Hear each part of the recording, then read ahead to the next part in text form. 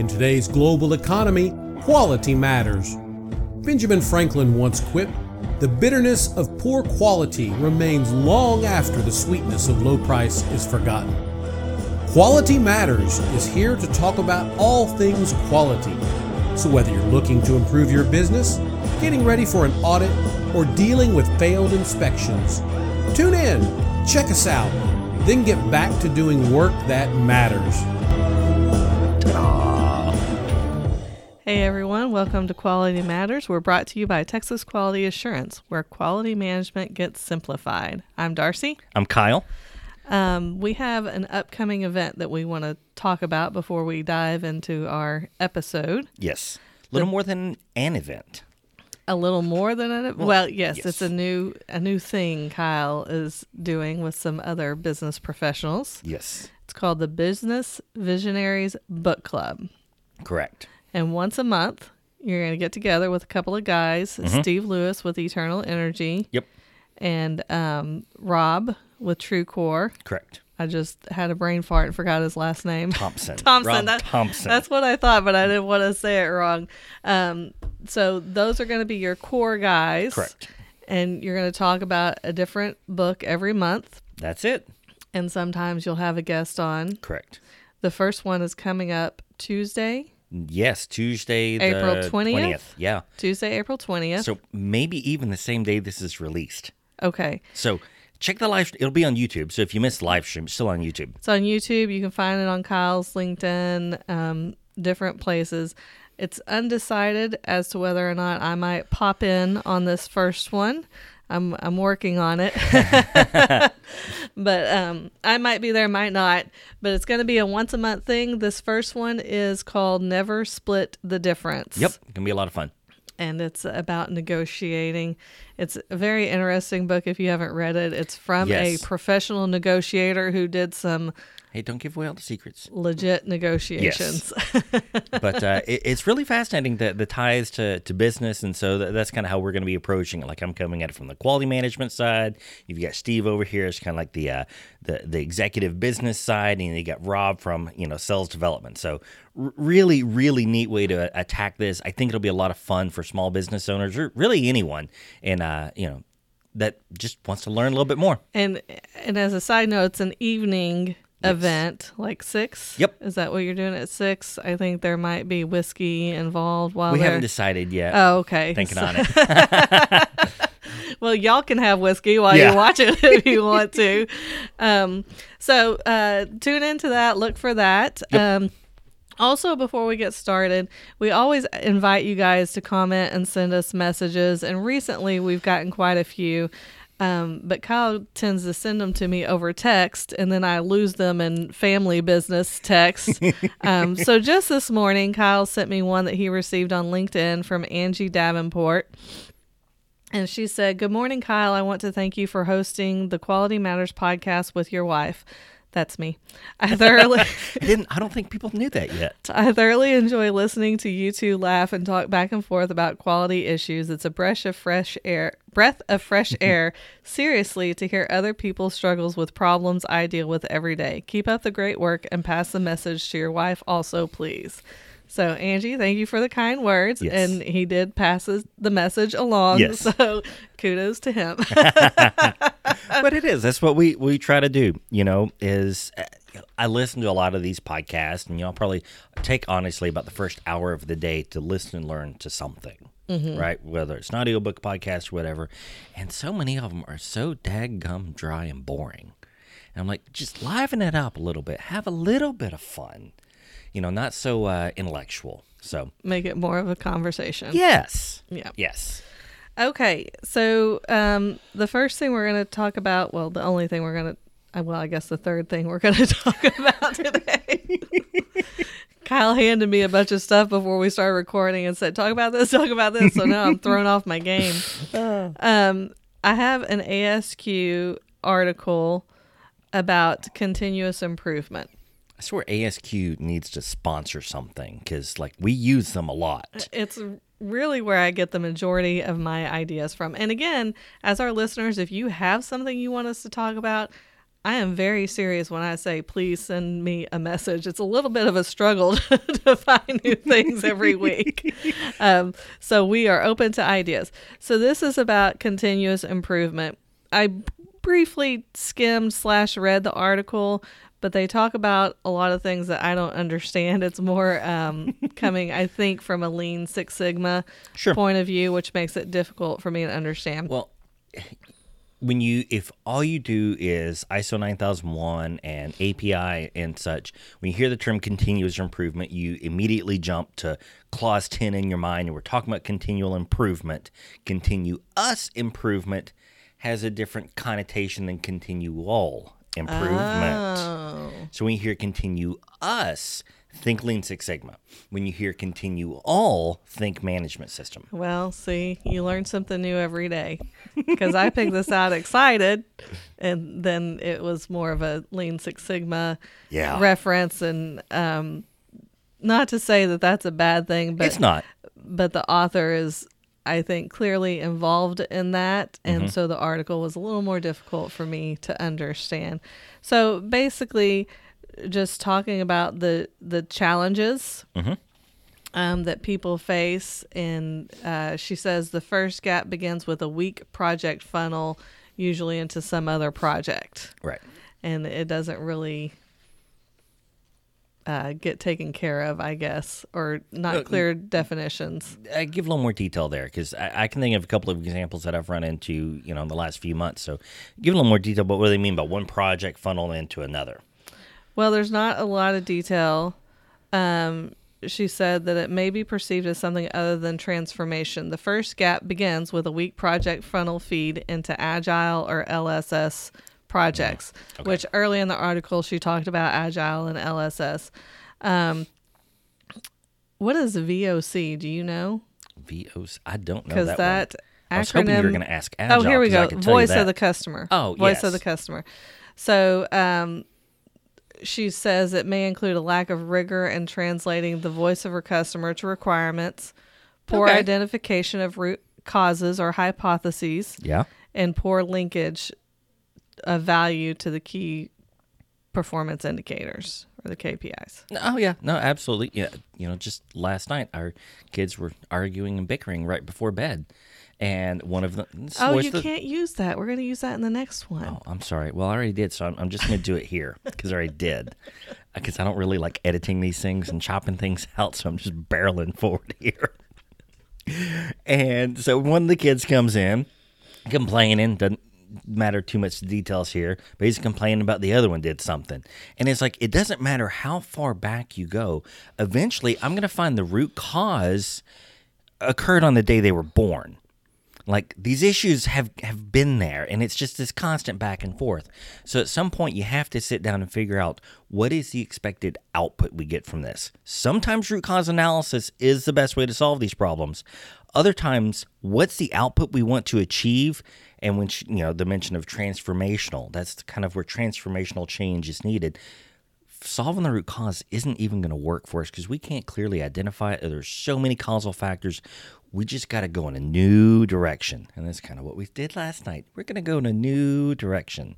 Of course, that child's not going to be very happy with it when he receives his punishment to guide him in that direction. Yeah. So then she talks about the second gap being suboptimal value creation. So I'm trying to comprehend this and put it into my own words. So are we trying to put value on the new improvement? Oh, yeah. We've covered this briefly before, and I just made a little document to put online for it. There's 2 reasons people are going to change. There's really only 2 reasons. One, they find value in it intrinsically, and they're on board. That's the best way. The other way is what we ran into last night, where it's simply forced and it's coercion to get people to do it. So you have to create the value for the people that are enacting the change. If you can't get these folks on board, get kind of your internal champions, you got people ready to do it. Everyone hates change. So this is about creating value for the people that have to make the change. I would think so, yes. Okay. And so then she says the final gap is when the project is completed and then the suboptimal value is realized. Yes. Yes. Well, it's like if you go through let me back up a second. So it's like anything in business. You want a certain return on that investment, right?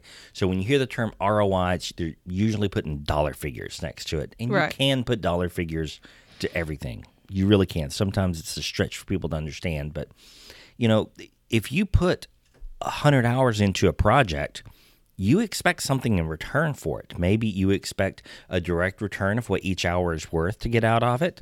Maybe you expect time savings in the future. So if I put in 100 hours in this project this month or this quarter, well, I expect to save so much every quarter thereafter.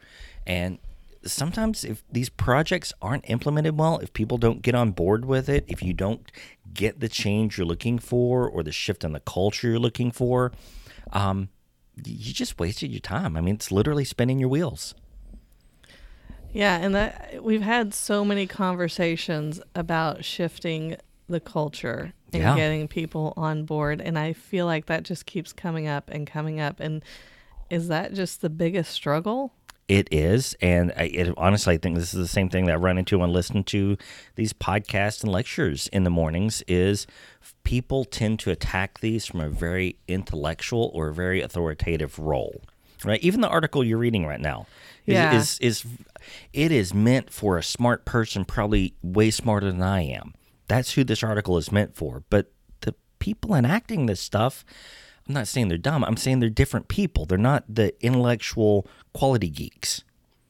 And you have to break it down to that level. If you can't do that, you're not going to get good change. You're going to get change that's enacted by authority.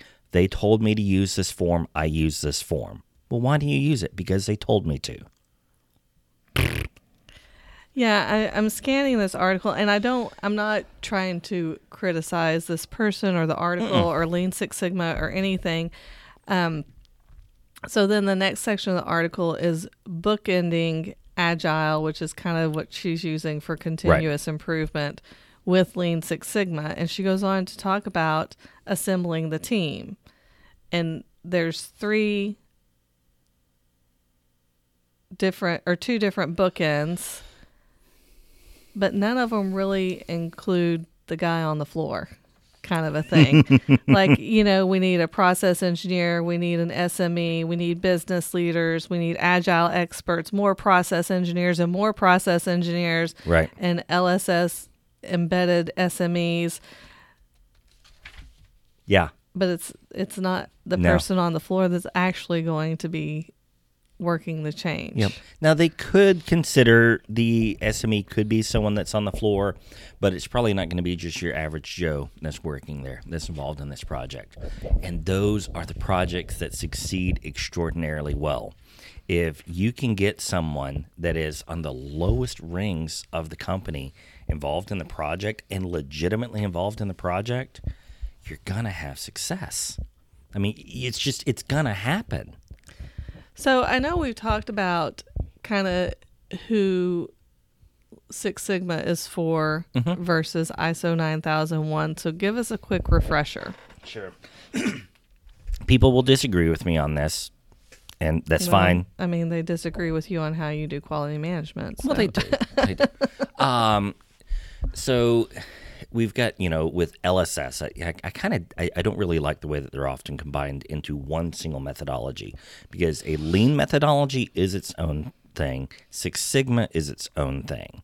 And, quality management systems are its own thing. So there's this idea of total quality management, which is something we don't really work with very often. But total quality management is a way of encapsulating all of these ideas. Okay. And so it's part of the outbirth of the Toyota production system, which is where Six Sigma was born. Six Sigma is a fantastic, absolutely fantastic methodology, and it is a methodology. It's a way of working, analyzing, gathering data that is just phenomenal when you have large sets of data. If you've got small sets of data, I mean, if you've only got 100 data points and you had a bad day, like your whole data is screwed, skewed. Well, screwed too, but skewed. It's all skewed. You have to have a lot of data points because you're talking on, when you go out to Six Sigma, that's less than 1 in 1.5 million operations. So if you're going to get to Six Sigma, you've got to have an enormous number of data points. Lean, on the other hand, which goes well with Six Sigma, but it's not the same. A great example that is used all the time is if you have a assembly line, and we even did this when I worked for previous company. Is we'd have parts go into the shop. How many times did that part travel back and forth across the shop before it gets to the end point? So that's kind of the idea with Lean, is like, why make that part travel 2 miles inside the shop over the course of 6 weeks when it could just travel 100 yards? Mm-hmm. So it's kind of the Lean idea. But none of this requires you to write a procedure. I mean, explicitly requires writing a procedure. You should, but none of it requires explicit procedure writing. It doesn't require explicit. Six Sigma or Lean doesn't require those because things. they're methods of doing things. Okay. When you look at ISO 9001, API, ASME, all of these, they have strict requirements for documentation for the process. So these are tools to improve a process. Six Sigma and Lean are tools to improve a process. Quality management, which is what we deal with, is all about defining the process. I guess I wanted to understand that to see if Six Sigma maybe didn't affect the guy on the floor as much as quality management principles did. But it does. It does. He just wouldn't know very well how it did unless he or someone else was involved. What often happens, and there are good and bad practitioners of Six Sigma, a decent good practitioner of Six Sigma is going to bring the machinist in on it. If we're looking at a machine, and maybe it's just a tooling arrangement. Maybe he spends too much time looking for tooling. His tooling gets dull and broken too often. Mm-hmm. And we think we can improve his efficiency by 25%, which means we can do 25% more work. And the profits increase exponentially off of that. So that 25% improvement in efficiency could double or triple your profits. That's fantastic for everyone.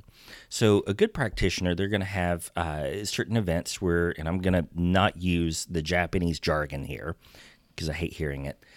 Really hate hearing it. You mean Kaizen? Shush. And there's Gembo walks and there's all this other stuff. I don't know what it means. I just know the word. So I'm not using any of the jargon. And what they're going to do is they're going to observe the guy. They're going to get this team that this article is describing, and this is all great ideas, is get the team together. Let's observe the machinist. Let's observe him for a few days. Let's see how he does things. Let's really dig in and understand things. And that is one way to do it. And in some situations, that's a great way to do it. The other situation is what I prefer, which is I just go to the machinist and I say, what's the biggest problem in your day? Oh, no, I just kind of do my work, go home. Oh, cool. Hey, what do you think slows you down the most? Wouldn't it be great if you didn't have to work so much overtime? Well, that's what I was thinking as you're talking. It seems like Six Sigma are the, big men on campus kind of a thing, mm-hmm. making the rules and the changes and saying, now you're going to do this. Mm-hmm. And like you said, having a team come and watch the machinist work, wow, that doesn't make you nervous at all. I mean, I think back to when I was teaching and you knew it was your observation day and the principal who never comes in your room is going to come and sit for an hour and watch you teach. Like, oh. Completely agree with you. Now, if we take it back to its root, its source, its inspiration, we go back to the Toyota production system.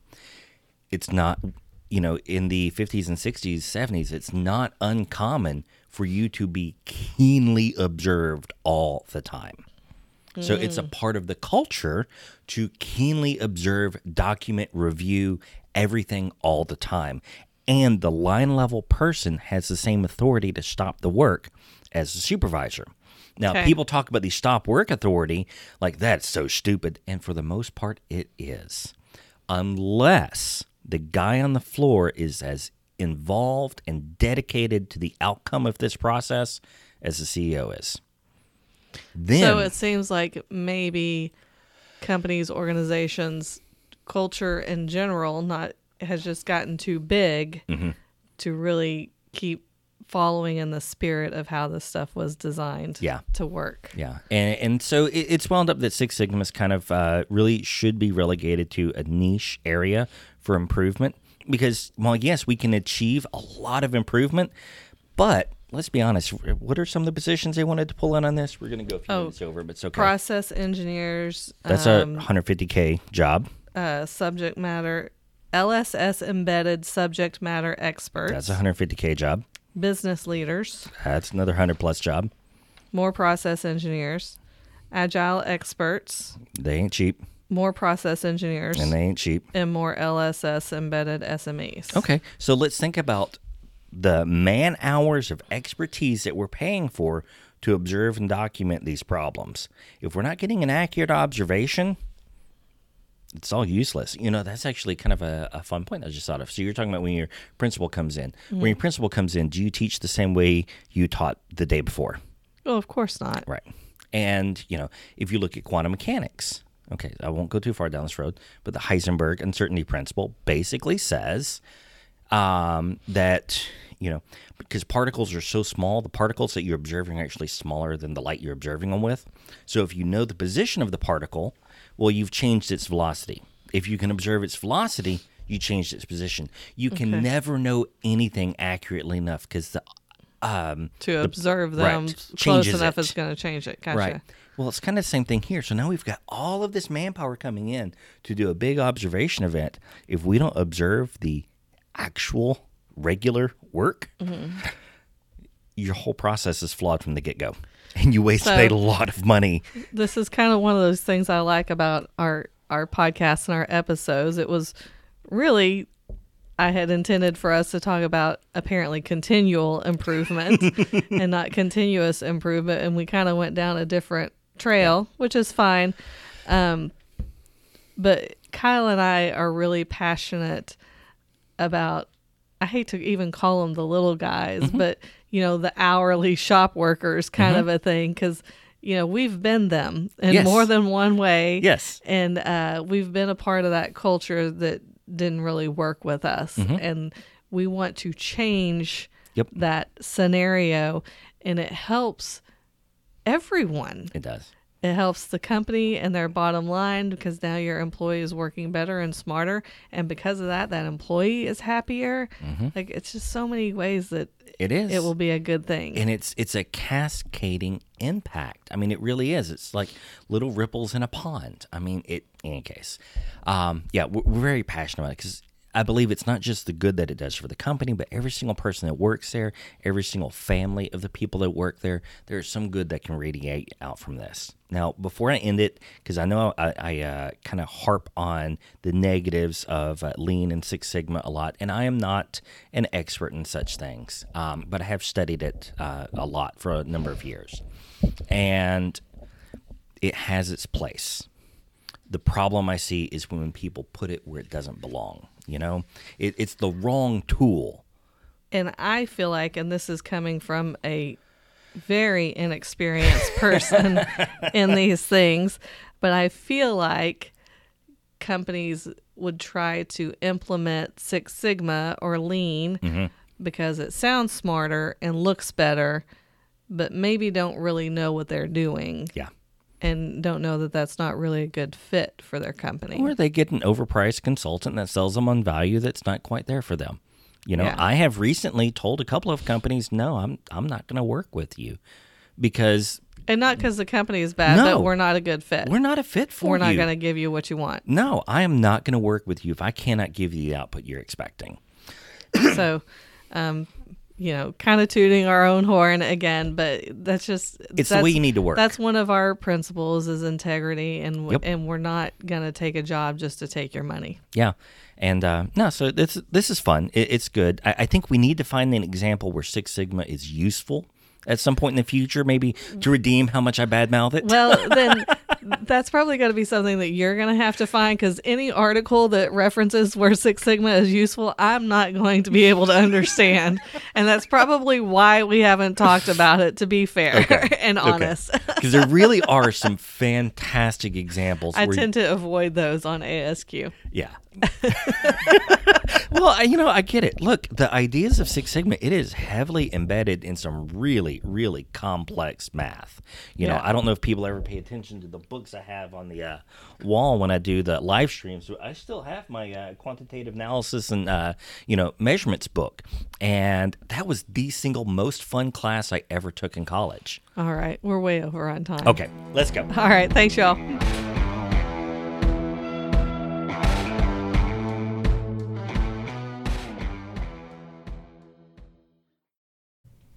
Hey guys, this is Darcy with Quality Matters. We really appreciate you listening, and if you enjoy it, we invite you to subscribe. You can find us on iTunes, Spotify, anywhere you listen to your podcast. Subscribe, comment, leave us a review. We're happy to hear from you.